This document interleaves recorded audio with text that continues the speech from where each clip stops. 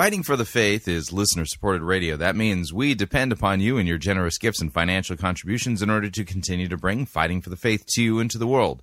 If you don't already support us, you can do so by visiting our website, fightingforthefaith.com.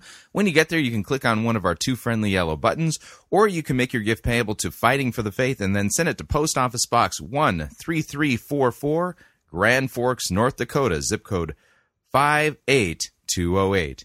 And thank you for your support.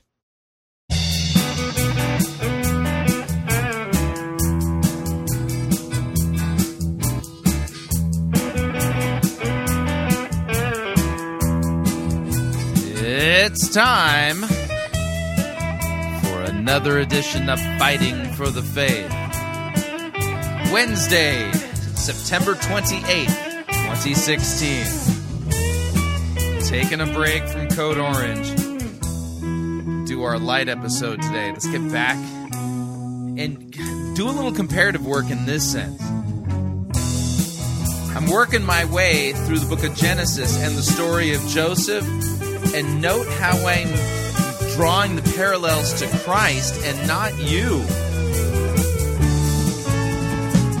Thank you for tuning in. You're listening to Fighting for the Faith. My name is Chris Rosebrough. I am your servant in Jesus Christ, and this is the program that dishes up a daily dose of biblical discernment, the goal of which help you to think biblically, help you to think critically, help you slow down, stop, open up your Bible, and compare what people are saying in the name of God to the Word of God. No shortage of crazy things being said out there. We take the time to open up God's Word and compare in context what the most popular pastors, preachers, teachers, conference speakers, self-proclaimed prophets, prophetesses, self-appointed apostles and apostolettes, and those generally put forward by the evangelical industrial complex as those who we need to be listening to, whose books we need to be buying, whose small group curriculum we need to be studying instead of the Word of God. Yeah, that's how that generally goes.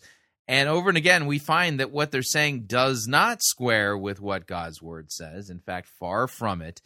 And so this is a teaching program. We try to have a little bit of fun along the way. But ultimately, the goal is to help you understand what Scripture says and how to read it the way Scripture would have you read it so that you're not deceived by all of these people running around the landscape.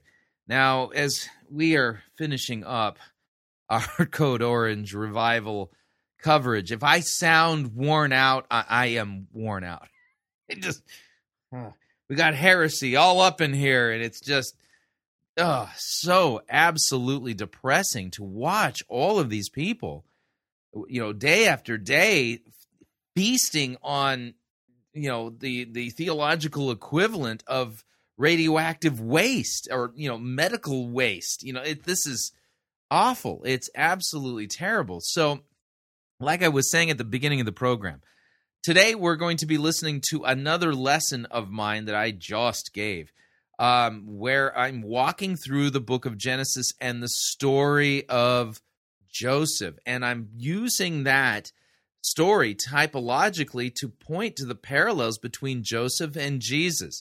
And in last week's episode of Fighting for the Faith, I explained some of the reasons why we know this is a story that actually points to Christ, because the typology is so clear that this is a story about a Joseph who takes Israel into Egypt. This is a story of how God saves all of Israel. And, today we're going to hear like the big reveal, and it'll tell us a lot about the heart of Christ, because Joseph, it is a lot like David. He is one of these high watermarks in the Old Testament that shows us and gives us glimpses of what Christ himself is like. And then the story of Joseph is a parallel, if you would, in typology of first the glory, then the humiliation and servitude, incarnation, death, resurrection of Christ, and then ultimately his exaltation. And all of this is to save Israel. Yeah, to save Israel. So with that, grab your Bible and we will get into it. Here is the next installment of Rosebrough's Ramblings in Genesis. Here we go. Let us pray. Lord God, bless your word wherever it is proclaimed. Make it a word of power and peace to comfort those not yet your own and to confirm those who have come to saving faith. May your word pass from ear to heart, from heart to lip, from lip to life, as you have promised. Your word may achieve its purpose for which you send it. All of this we ask through Jesus Christ, your Son, our Lord, who lives and reigns with you in the Holy Spirit, one God, now and forever. Amen.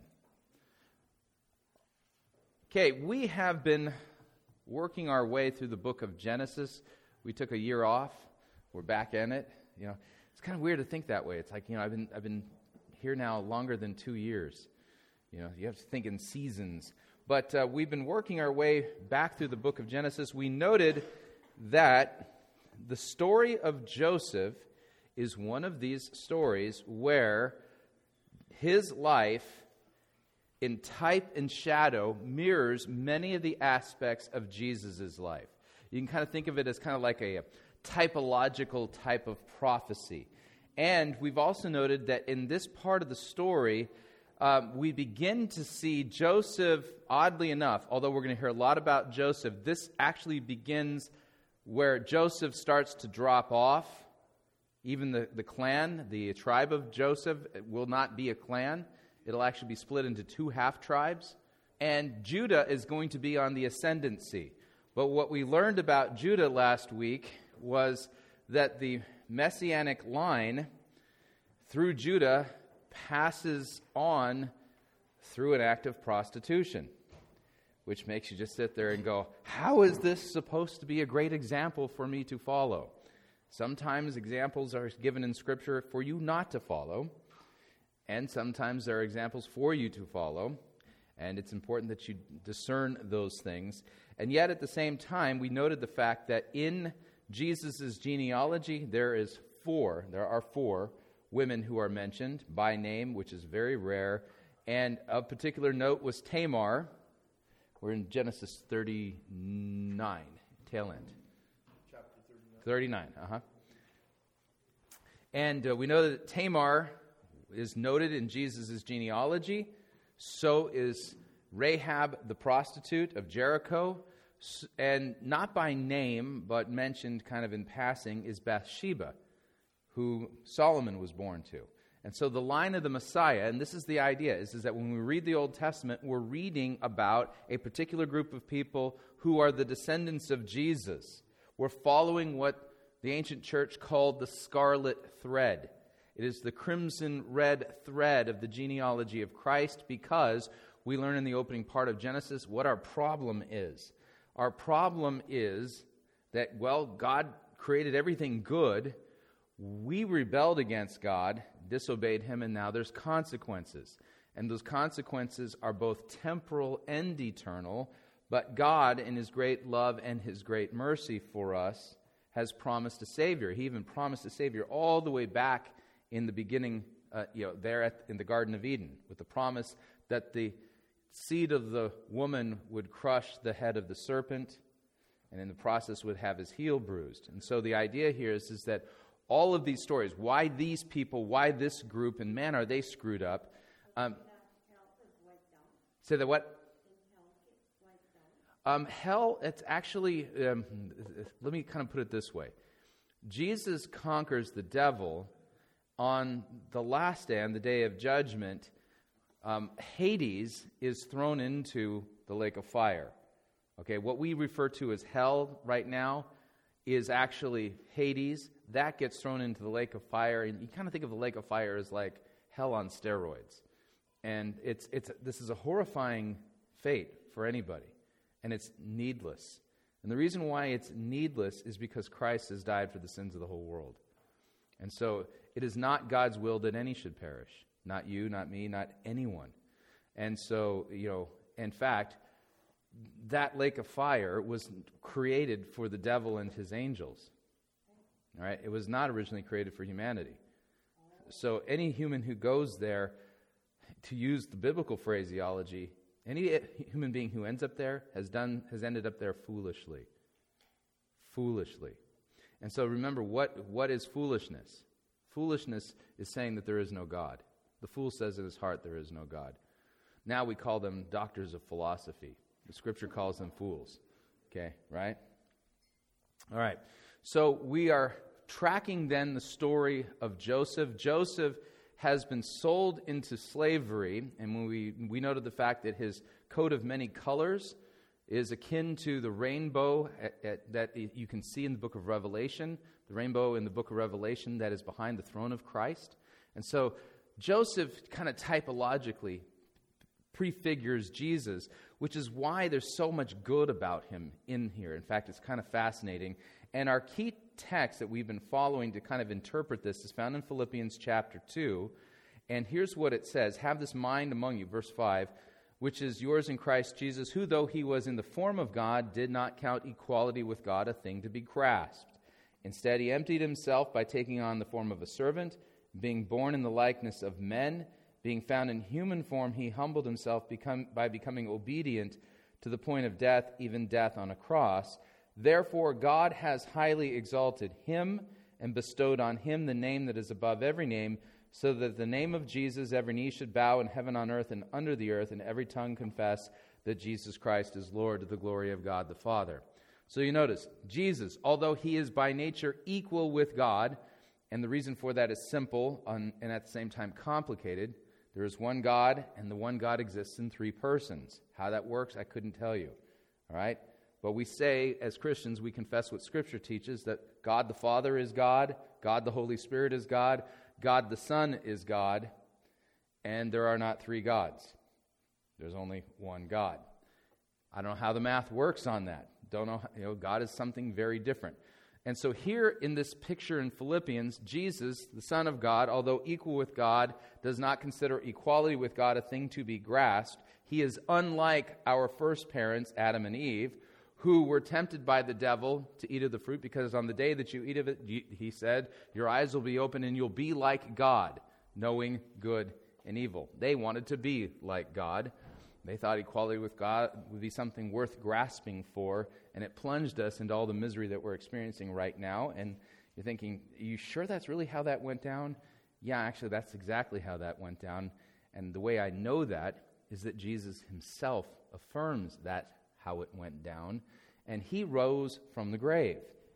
All right? I always point to Jesus as the greatest biblical scholar who ever lived.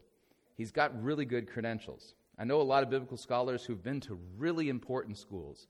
They've been to Princeton, to Yale, to Oxford, and they have the words or the letters PhD after their name. They are doctors of theology. And yet no modern-day doctor of theology has the credentials that Christ has, because he's none other than God himself in human flesh. He proved it by raising himself from the grave. And so when he speaks about the Old Testament as if it's actual history, the reason for that's simple. Is because it's actual history.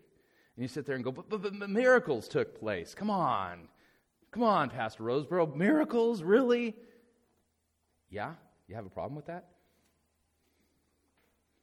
God can do what God can do because God is God, right? Something to keep in mind.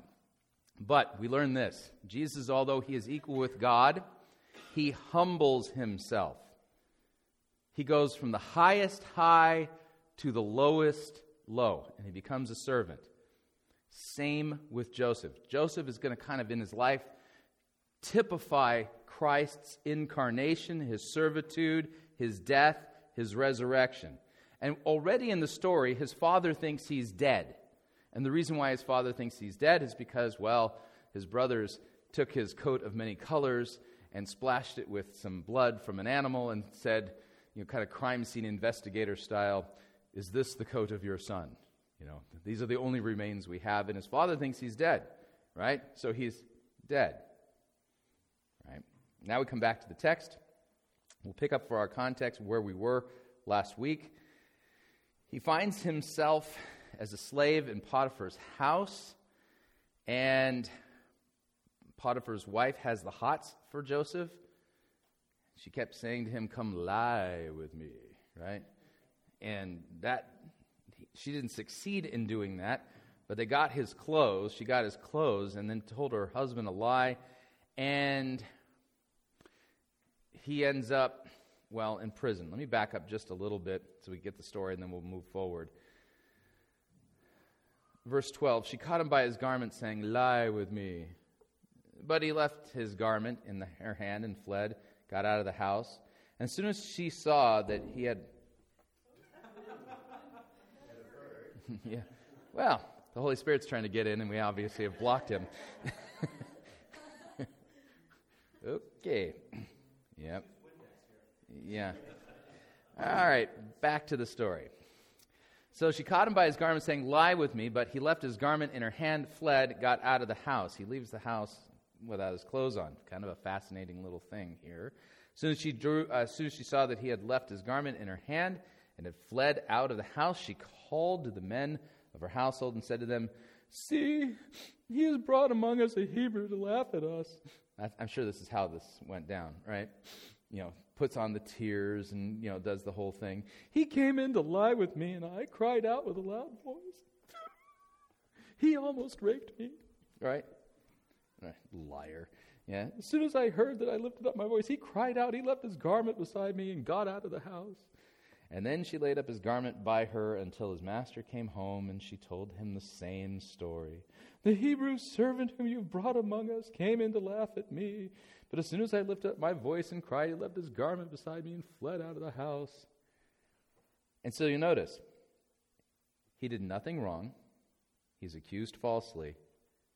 And he's punished severely for a sin he did not commit. Right? Yeah. I know of another person in Scripture who that sounds exactly like Jesus. But in Jesus' case, this is where it gets interesting. Keep in mind, Scripture says that God made Jesus to be sin, so that we might be the righteousness of God. The prophet Isaiah, writing 600 years before Jesus walked the earth, says of Jesus in Isaiah 53, "He is pierced for our transgressions. He's bruised for our iniquities.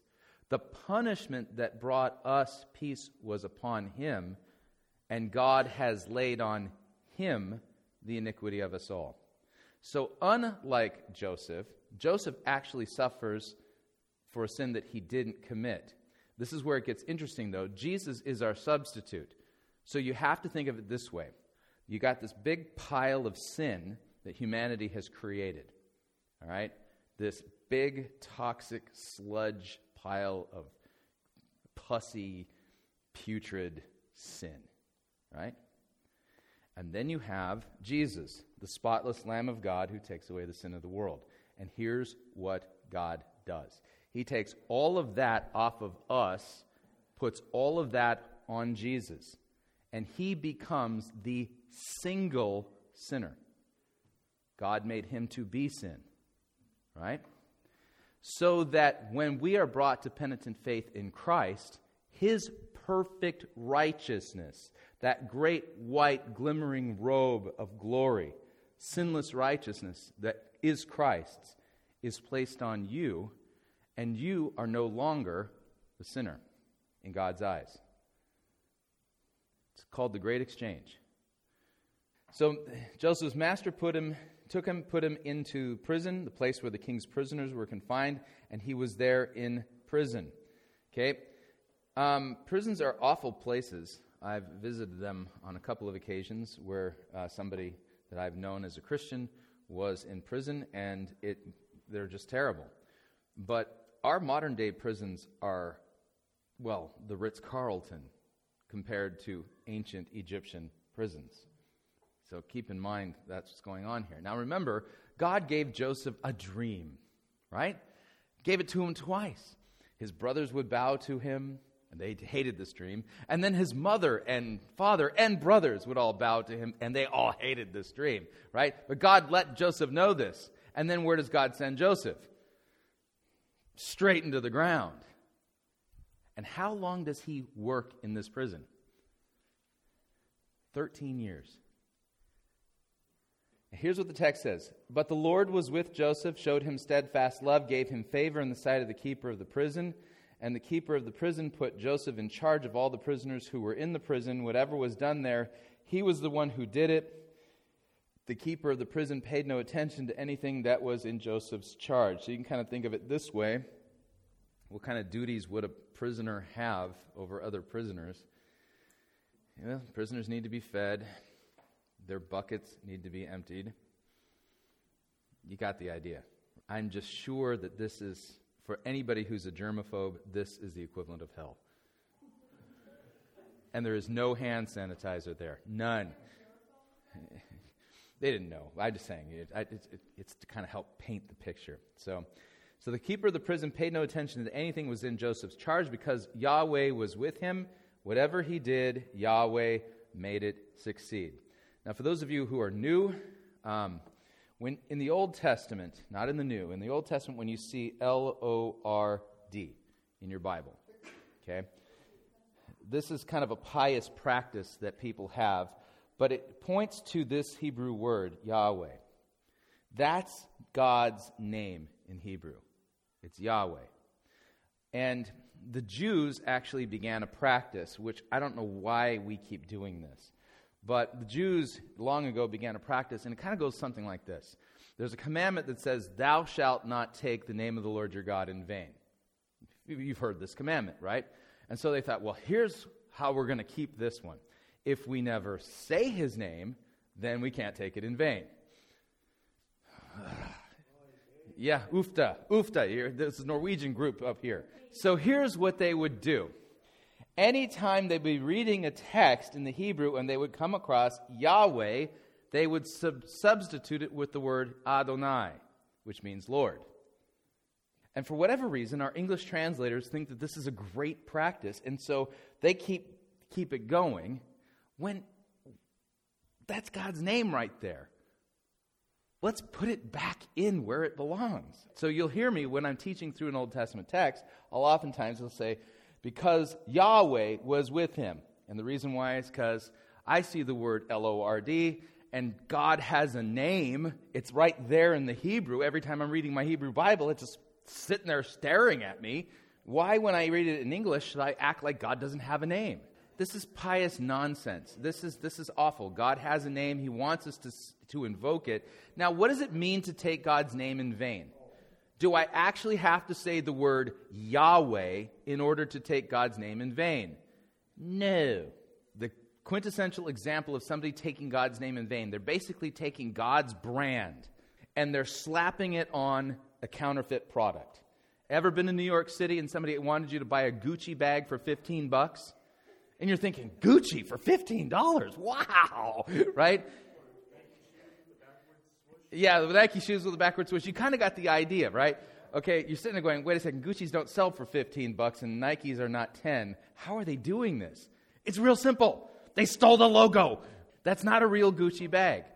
So taking God's name in vain is to take the authority, the name, the brand of God, and then slap it on your false teaching. You want to see this in action? Turn on that channel, Trinity Broadcasting Network, and see the guy there dabbing his head because he's sweating and working himself up. And if you send me $1,000 seed offering, I feel the Lord telling you to do that right now. Hallelujah, right? The Lord's going to multiply that seed by 100-fold. Do I have a witness? Do I have a witness? So that's an example of taking God's name in vain, where you're using God's authority and saying God's going to do something that He's never promised to do. I always find it fascinating. They always want you to send in that seed offering to their ministry rather than the local soup kitchen. A little bit of a divergent. We now continue with text. So the keeper of the prison paid no attention to anything that was in Joseph's charge because Yahweh was with him, and whatever he did, Yahweh made it succeed. Well, you kind of think of it this way. Talk about a great career path. Hey, as far as prison work goes, in a BC prison in Egypt, hey, he was doing really well. Every time the annual evaluations would come along, it'd say, you are a model prisoner. We're going to give you an extra crumb of bread, and we'll even give you a new bucket. So things are succeeding for Joseph. So notice, he's gone from the top, his father's favorite son, now to the lowest position you could probably have in that world. And here's what it says. Sometime after this, the cupbearer of the king of Egypt and his baker committed an offense against their lord, the king of Egypt. Cupbearer, and baker. What's the cupbearer in charge of? Wine. The baker's in charge of what? Bread, wine. Do you think this is accidental? No. So now we see typologically some kind of a picture that points us straight to the Lord's Supper. Bread and wine. And watch this as this unfolds. We're going to see death and resurrection play out. Okay, it's going to be fascinating how it works out, but it's all typology. So, sometime after this, the cupbearer, the king of Egypt, and his baker committed an offense against their lord, the king of Egypt.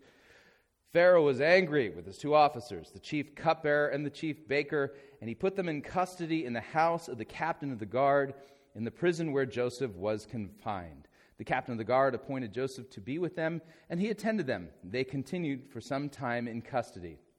One night, they both dreamed. The cupbearer and the baker of the king of Egypt, who were confined in the prison, each his own dream, and each dream with its own interpretation. When Joseph came to them in the morning, he saw that they were troubled.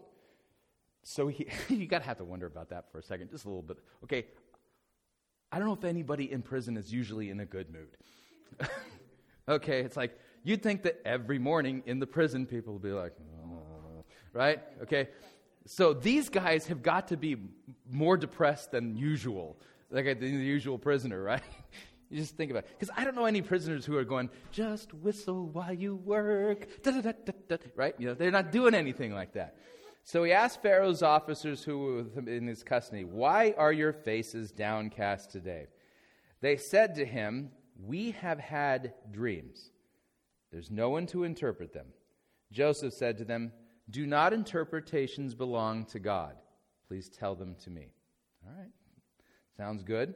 So the chief cupbearer told his dream to Joseph, and he said, all right, in my dream there was a vine before me, and on the vine there were these 3 branches, and as soon as it budded, its blossoms shot forth, and the clusters ripened into grapes. Pharaoh's cup was in my hand. I took the grapes and pressed them into Pharaoh's cup and placed the cup in Pharaoh's hand. Then Joseph said to him, this is its interpretation. The 3 branches are 3 days. Pay attention to that 3rd day stuff going on in Scripture, okay? Jesus dies and rises on the 3rd day. Okay, so you'll notice, Joseph is dead. Where is he? He's in prison. These 2 guys are dead, right? And in 3 days, one of them is going to be resurrected. You see how this works? So in 3 days, Pharaoh will lift up your head, restore you to your office, and you shall place Pharaoh's cup in his hand as formerly when you were his cupbearer. Only remember me.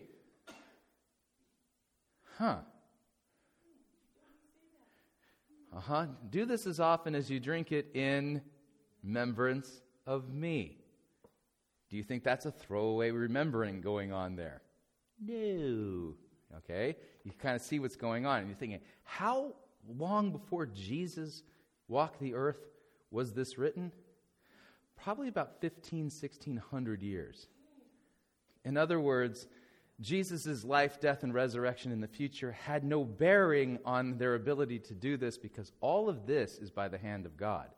God is ordering the steps of Joseph so that his life and the things that are taking place are prefiguring the work of Jesus. So only when you remember this kindness, remember me. When it is well with you, and please do me the kindness to mention me to Pharaoh, and so get me out of this house. For I was indeed stolen out of the land of the Hebrews, and here also I have done nothing that they should put me into the pit. When the chief baker saw that the interpretation was favorable, he said to Joseph, I also had a dream. He's perked up here. There were these 3 cake baskets on my head, and in the uppermost basket there were all sorts of baked food for Pharaoh, but the birds were eating it out of the basket on my head. Joseph answered and said, all right, this is the interpretation. The 3 baskets are 3 days. In 3 days Pharaoh will lift up your head from you and hang you on a tree, and the birds will eat the flesh from you. Well, I'm sure that made his self-esteem feel really good. So much for God loves you and has a wonderful plan for your life. Now notice what's going to happen to him. He's going to be hung on a tree. Who else do you know in the New Testament that was hung on a tree? Jesus, right. You starting to see how this is working here? All of this stuff is pointing to Jesus. And when you see that, it begins to make you go, what is going on in this book? All right, we're going to pause right there, pay some bills. If you'd like to email me regarding anything you've heard on this edition or any previous editions of Fighting for the Faith, you can do so. My email address is talkback@fightingforthefaith.com, or you can subscribe on Facebook, facebook.com/Pirate Christian. Follow me on Twitter. My name there, @Pirate Christian. Quick break. When we come back, the balance of today's Rosebrough's Ramblings in Genesis as we continue to look at the story of Joseph. Stay tuned, don't want to miss it. We'll be right back.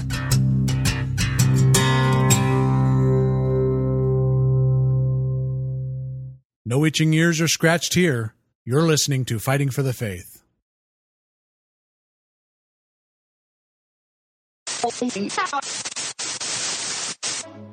You're listening to Pirate Christian Radio.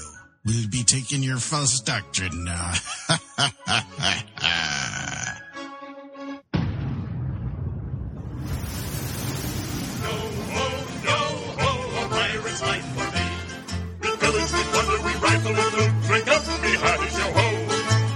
And ravage and don't give a hoot. Bring up the hearties, yo ho, yo ho, yo ho. A pirate's life for me. We exhort, we go for we go.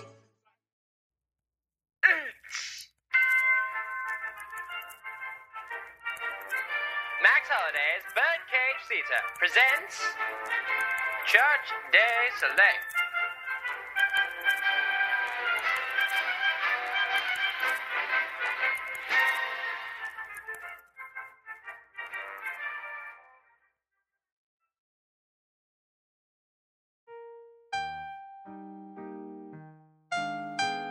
Hello, my name is Joel Osteen, and I want to tell you about my latest book. Every day is Friday. I really don't know why I wrote this one, though. I was trying to come up with some ideas, and it turns out I don't have any. So that's when I started thinking of things people really liked. I was thinking of all sorts of stuff, but none of the things I was thinking were really working.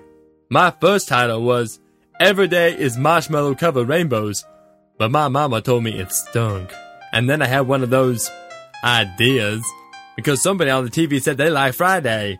I mean, what's not to like about Friday? There's a party every night. If your boss isn't all strict and stuff, you can be casual at work. And they's always having that 25-cent wing night down at Bubba Wings on Tuesdays. Turns out there are some people who don't seem to like the whole everyday is Friday thing and have made some not so nice remarks. They keep on saying things like, but Saturday is so much better. With every day being Friday, I don't ever get to sleep in or have a day off. Well, we here at Lakewood have a name for these kinds of people, and they are close-minded haters. Hey, that's my line! Security, get this crazy person out of here. I'll show you who's crazy!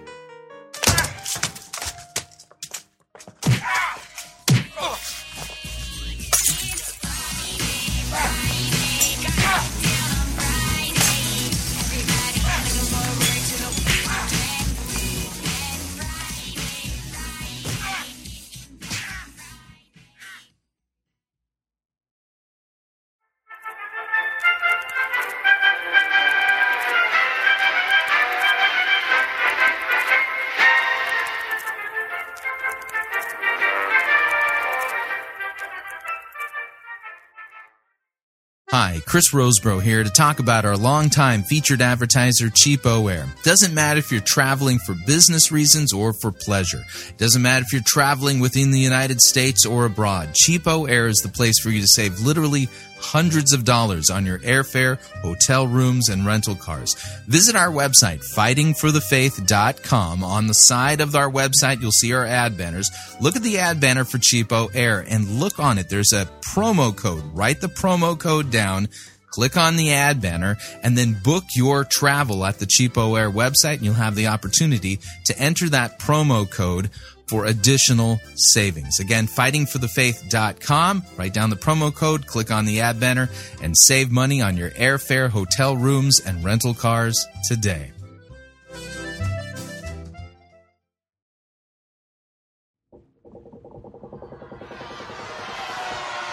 Oi, Captain! We got ourselves a heretic!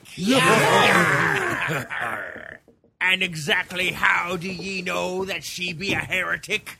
She be endorsing the health and wealth heresy. Does he be speaking the truth? Jesus died to make us rich!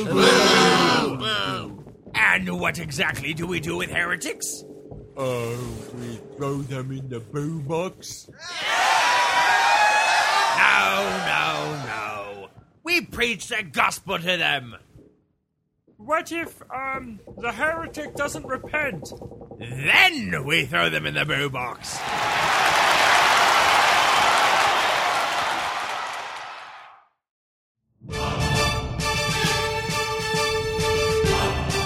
To err is to heretic. To R is to pirate. Get yourself over to www.piratechristianradio.com/Reformanda and purchase yourself a copy of the game Reformanda and join the fight for the faith today.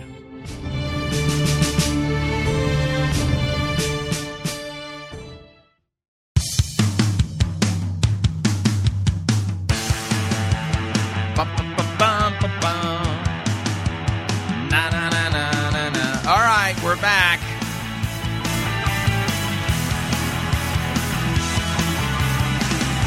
Warning, listening to Fighting for the Faith could cause you to think that the Bible is about Jesus and what he's done for you. Because it is. Just a reminder, Fighting for the Faith is listener-supported radio. That means we depend upon you, your generous gifts, financial contributions, in order to continue to bring Fighting for the Faith to you into the world. And you can partner with us. It's a partnership. Visit our website, fightingforthefaith.com. When you get there, you'll see our two friendly yellow buttons. One says donate, the other says join our crew. When you join our crew, you get to pick your rank in our crew. There are 4 ranks to choose from. Lowest rank is Powder Monkey at $9.95 a month. Gunner's Mate at $24.95 a month. Master Gunner, $49.95 a month. And Quartermaster at $99.95 a month. This is a great way to support us, by the way. Helps us to have a steady income, a good firm foundation that we can count on for budgeting and then planning our next exploits and things like that. Of course, if you would like to specify the amount that you would like to contribute, you could do so by clicking on the donate button, or you can make your gift payable to Fighting for the Faith. Send it to Post Office Box 13344, Grand Forks, North Dakota, zip code 58208. And let me thank you for your support. We truly cannot do what we are doing here without it. All right, here is the balance of today's Rosebrough's Ramblings in Genesis as we continue with the story of Joseph. So on the third day, pay attention to that third day stuff, which was Pharaoh's birthday, he made a feast for all of his servants. And he lifted up the head of the chief cupbearer and the head of the chief baker among his servants. He restored the chief cupbearer to his position. He placed the cup in Pharaoh's hand, but he hanged the chief baker as Joseph had interpreted to them. Yet the chief cupbearer did not remember Joseph, but forgot him. Now, I want to do a little excursus here. Do any of you know anybody who's a Jehovah's Witness? Okay, personally? Yeah? Okay, you know? Okay. Do Jehovah's Witnesses celebrate birthdays? Nope, they don't. Now, what's the reason for that? This passage has to do with it. Now, this is an important kind of a sidebar. There's a difference between a prescriptive text and a descriptive text. So here's a question I have for you. Is this text describing a historical event, or is it prescribing a practice that you are required to follow? It's descriptive. So oftentimes people, when they twist Scripture, the way they do it is they take a descriptive text and turn it into a prescription. Here's how the Jehovah's Witnesses do it. They'll say, well, when we read our Bibles, we learn that there are 2 times in Scripture, 2 times when birthdays are mentioned. And here's one of them. And look what happened. Look what happened. Somebody lost their head. Now, the second time birthdays are mentioned in the Bible, it's Herod's birthday. And do you know what happened? Herodias' daughter did some dirty dancing. And look what happened. John the Baptist lost his head. So this means if you celebrate birthdays, you are doing evil. Okay, so here's what happens, is that when you take a descriptive text and you turn it into a prescription without any warrant, then you create a man-made doctrine and you bind people's consciences to something that is not actually taught in Scripture. Is there a commandment here or anywhere in the Bible that says, thou shalt not celebrate birthdays? No. Book of Romans says, where there is no law, there is no sin. Do we as Christians have the freedom to celebrate birthdays? Of course. Are we sinning if we do? Okay, the answer is not necessarily. I know there are ways you can sin in your celebration of one's birthday, right? Well, no, getting hammered, yes. Getting hammered regardless of whether it's your birthday or not, all of that's a sin. So the idea here is we don't take descriptive texts and turn them into prescriptions. Let me give you another example in which this happens that is very popular today. Joseph had a dream. He had not one but two. And see, God wants you to have a dream like Joseph. To which I would say, keep that dream to yourself. I don't want to work in a prison for 13 years. Is there any text here that says, because Joseph had a dream, therefore you're going to have one too? And you can even point to, well, that baker dude, he had a dream. That didn't work out so well. All right, so there we've got Joseph, and he's still in prison. And in the midst of this, we get some kind of a typological picture of Jesus' death, resurrection, and the Lord's Supper. And you kind of pull that all up, and you go, that's fascinating. The story continues. It gets so good. So after 2 whole years after that, Pharaoh dreamed that he was standing by the Nile. And behold, there came up out of the Nile 7 cows, attractive and plump. They fed in the reed grass. And behold, 7 other cows, ugly and thin, came up out of the Nile after them, and stood by the other cows on the bank of the Nile. And the ugly, thin cows ate up the 7 attractive, plump cows. And Pharaoh awoke. Now, that's quite a dream, right? Pharaoh awoke. And then he fell asleep, and he dreamed a second time. And behold, 7 ears of grain, plump and good, were growing on one stalk. And behold, after them sprouted 7 ears, thin and blighted by the east wind. And the thin ears swallowed up the 7 plump, full ears. And Pharaoh awoke, and behold, it was a dream. So in the morning his spirit was troubled. And he sent and called for all the magicians of Egypt and all its wise men. Pharaoh told them his dreams, but there was none who could interpret them to Pharaoh. Then the chief cupbearer said to Pharaoh, oh man, I remember my offenses today. When Pharaoh was angry with his servants and put me and the chief baker in custody in the house of the captain of the guard, we dreamed on the same night, he and I, each having a dream with its own interpretation. A young Hebrew was there with us, a servant of the captain of the guard. When we told him, he interpreted our dreams to us, giving an interpretation to each man according to his dream. And as he interpreted to us, so it came about.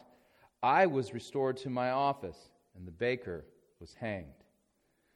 Then Pharaoh sent and called Joseph, and they quickly brought him out of the pit. Now, Joseph now is resurrected. He's gone from death. He is now alive. Hell, Sheol, Hades are all described throughout Scripture as a pit. So notice, he's now taken out of the pit, which means he is now alive. And thus begins Joseph's exaltation similar to Christ. He was at the top. He was brought down to the very lowest place. He's a servant in a prison. And now he's going to be exalted literally to the highest place, with one exception. Pharaoh is still above him. In much the same way that Jesus is exalted and still God the Father is above him. Does that make sense? So this is a perfect typology of Jesus' exaltation. Pharaoh said to Joseph, I brought him out of a pit, and when he had shaved himself, changed his clothes, he came in before Pharaoh. This is good. You don't want a stinky, bearded fellow who's been spending years in prison before Pharaoh. Pharaoh said to Joseph, I had a dream, and there's no one who can interpret it. I heard it said of you that when you hear a dream, you can interpret it. Joseph answered Pharaoh, it is not in me. God will give Pharaoh a favorable answer. That is a great answer, by the way. You'll notice Jesus, when he heals, he always takes credit for his healings because he's the one who performed them. When the apostles heal, they say they healed by the hand of God. Joseph here knows that he's not God, and he knows that only interpretations like this belong to God, so God's going to give it to him, and he's going to give it to Pharaoh, but its origin is God. And so he's speaking very humbly here. So then Pharaoh said to Joseph, behold, in my dream, I was standing on the banks of the Nile. 7 cows, plump and attractive, came out of the Nile and fed in the reed grass. 7 other cows came up after them, poor, very ugly, and thin, such as I had never seen in all the land of Egypt. And the thin, ugly cows ate up the first 7 plump cows, but when they had eaten them, no one would have known that they had eaten them, for they were still as ugly as at the beginning. And then I awoke. I also saw in my dream 7 ears growing on one stalk, full and good. 7 ears withered, thin, and blighted by the east wind sprouted after them. And the thin ears swallowed up the 7 good ears. And I told it to the magicians, but there was no one who could explain it to me. Then Joseph said to Pharaoh, the dreams of Pharaoh are one. God has revealed to Pharaoh what he is about to do. The 7 good cows are 7 years. The 7 good ears are 7 years. The dreams are one. The 7 lean and ugly cows that came up after them are 7 years. The 7 empty years blighted by the east wind are also 7 years of famine. It is as I told Pharaoh. God has shown to Pharaoh what he is about to do. There will come 7 years of great plenty throughout all of the land of Egypt, but after them there will arise 7 years of famine, and all the plenty will be forgotten in the land of Egypt. The famine will consume the land, and the plenty will be unknown in the land by reason of the famine that will follow, for it will be very severe. And the doubling of Pharaoh's dreams means that the thing is fixed by God, and God will shortly bring it about. Now, therefore, let Pharaoh select a discerning and wise man, set him over the land of Egypt. Let Pharaoh proceed to appoint overseers over the land and take 1/5 of the produce of the land of Egypt during the 7 plentiful years, and let them gather all the food of these good years that are coming and store up grain under the authority of Pharaoh for food in the cities, and let them keep it. That food shall be a reserve for the land against the 7 years of famine that are to occur in the land of Egypt, so that the land may not perish through the famine. This proposal pleased Pharaoh and all of his servants. And Pharaoh said to his servants, can we find a man like this in whom is the Spirit of God? So then Pharaoh said to Joseph, since God has shown you all of this, there is none so discerning and wise as you are. You shall be over my house, and all my people shall order themselves as you command. Only as regards the throne will I be greater than you. And then Pharaoh said to Joseph, see, I have set you over all of the land of Egypt. Then Pharaoh took his signet ring from his hand and put it on Joseph's hand, and clothed him in garments of fine linen, and put a gold chain around his neck. And he made him ride in his 2nd chariot, and they called out before him, watch this, bow the knee.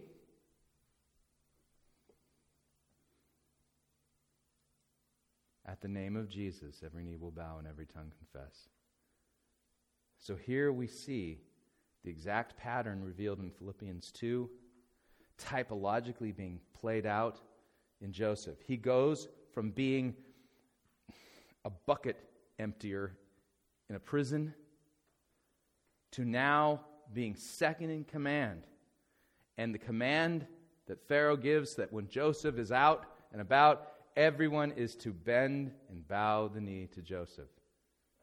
You can pull in all of these Christological themes now, and you can see this. Without Jesus, you can't rightly understand what's going on in this story. You can read it and find, some great benefit and themes in it. But in its entirety, you can't get its fullness out of it. You can't actually dig down and suck the marrow out of this story until you can see all of this is prophetically and typologically pointing to the life, death, resurrection, and exaltation of Jesus. And why is Joseph going through all of this? Answer, and you're going to see this as the story develops, he's doing this to save his family. Everything that he has gone through, what they, his brothers, meant for evil, God has used for their salvation. In the same way, what we meant for evil with Christ, we're all guilty of crucifying him. God has turned that so that the most wicked event in human history, the one innocent man among us, is crucified and murdered by us. God takes that and turns it for our salvation. You see? Same thing going on in the story of Joseph. So, they called out before Joseph, "Bow the knee." Thus he set him over all of the land of Egypt. Moreover, Pharaoh said to Joseph, "I am Pharaoh, and without your consent no one shall lift up hand or foot in all the land of Egypt." And Pharaoh called Joseph's name Zaphanath-Paneah, and gave him in marriage to Asenath, the daughter of Potiphera, priest of On. So Joseph went out over the land of Egypt. A little bit of a note here. When Christ is finally exalted, and every knee bows and every tongue confesses that Jesus Christ is Lord to the glory of God the Father, what is the next order of business on the eschatological program? Marriage feast of the Lamb. Right. Again, Joseph, he goes from zero to hero. Everybody bends the knee. Oh, and he gets a bride. You think any of these details are on accident? No, they're really not. Now, Joseph was 30 years old when he entered the service of Pharaoh, king of Egypt. Joseph went out from the presence of Pharaoh and went through all of the land of Egypt. During the 7 plentiful years, the earth produced abundantly. He gathered all the food of these 7 years, which occurred in the land of Egypt, and put the food in the cities. He put in every city the food from the fields around it, and Joseph stored up grain in great abundance. We actually have some of these grain storage facilities archaeologically. We've uncovered them. Like the sand of the sea, until he ceased to measure it, for it could not be measured. Before the year of famine came, 2 sons were born to Joseph. Asenath, the daughter of Potiphera, priest of On, bore them to him. Joseph called the name of the firstborn Manasseh, for he said, "God has made me forget all of my hardship in all of my father's house." Manasseh is Hebrew for making to forget, kind of a weird construct. The name of the second he called Ephraim, for God has made me fruitful in all of the land, and that means to be made fruitful. The 7 years of plenty that occurred in the land of Egypt came to an end. The 7 years of famine began to come, as Joseph had said. There was famine in all the lands, but in the land of Egypt there was bread. And when all the land of Egypt was famished, the people cried to Pharaoh for bread. Pharaoh said to all of the Egyptians, "Go to Joseph. What he says to you, do." So when the famine had spread over all of the land, Joseph opened all the storehouses and sold to the Egyptians, for the famine was severe in the land of Egypt. Moreover, all the earth came to Egypt to Joseph to buy grain, because the famine was severe over all of the earth. Now notice this last bit here. It's like the whole world. Now, does that mean people traveled all the way from China to Egypt? Probably not. All right? But by putting this in, what this is really saying is that this salvation hints at the salvation of the whole world. In the same way that Christ bleeds and dies for the sins of the world and is resurrected for the sins of the world, that salvation is for all people, all tribes, all nations. This little piece of data here is put in so that we notice that the scope of this salvation is meant for us to be understood as global. Does that make sense? All right. Also backing up, it says Joseph was 30 when he entered the source of Pharaoh, Jesus was 30 when he began his ministry. Yeah, exactly. I know. It's all these. You're sitting there going, this can't possibly be an accident. God's behind it. I know. There's just like, no way. No way. God, it's like God is just sitting there going, come on, I'm really this powerful. I'm this smart. It's really all there on purpose. So I got a question. Yeah. And I don't remember if it was answered a long time ago or not, but when Joseph was thrown into the pit by his brothers, was that a plan of God's, or was that a human thing that his brothers were jealous and God turned something that we do as sinners into something good? The answer to your question is yes. And here's the idea. Truly, it's his brothers acting in jealousy. Right. And it's sinful, beyond, in fact, murderously so. And yet God takes this and turns it. And this kind of fits into the motif that God takes our paths, as crooked as they are, and he makes them straight. Right. Okay? This is God causes all things to work together for good for those who love him. And you can say that even as you're breathing your last breath. God is even causing this to work together for good.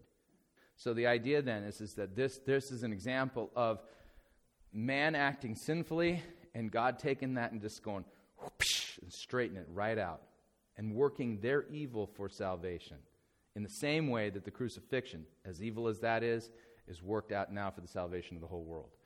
So there's your theme. Okay, next motif, and you brought it up, is the Egypt motif. Read the Old Testament. There are two places in the Old Testament, one early on and then it switches later, where it's really kind of describing sinful, idolatrous world, in that kind of, the Gentile nations. Egypt is that symbol early on. But then later it changes. Later it changes from Egypt to Babylon. And when you read the book of Revelation then, all the way at the back of the book, the motif of Babylon prevails. Mystery Babylon is considered to be that world system where the Antichrist comes up through. Mystery Babylon. So you kind of have to see Egypt, Babylon, and Mystery Babylon as all kind of working on the same level. They're kind of the same thing. And so you're right. Joseph goes into Egypt, and he's over all of Egypt, and he is the one responsible for giving everybody in the world the bread of salvation, Jesus Christ. Okay? At his ascension. What is Jesus doing right now? Where is he? Right hand of God the Father. That is a seat of authority.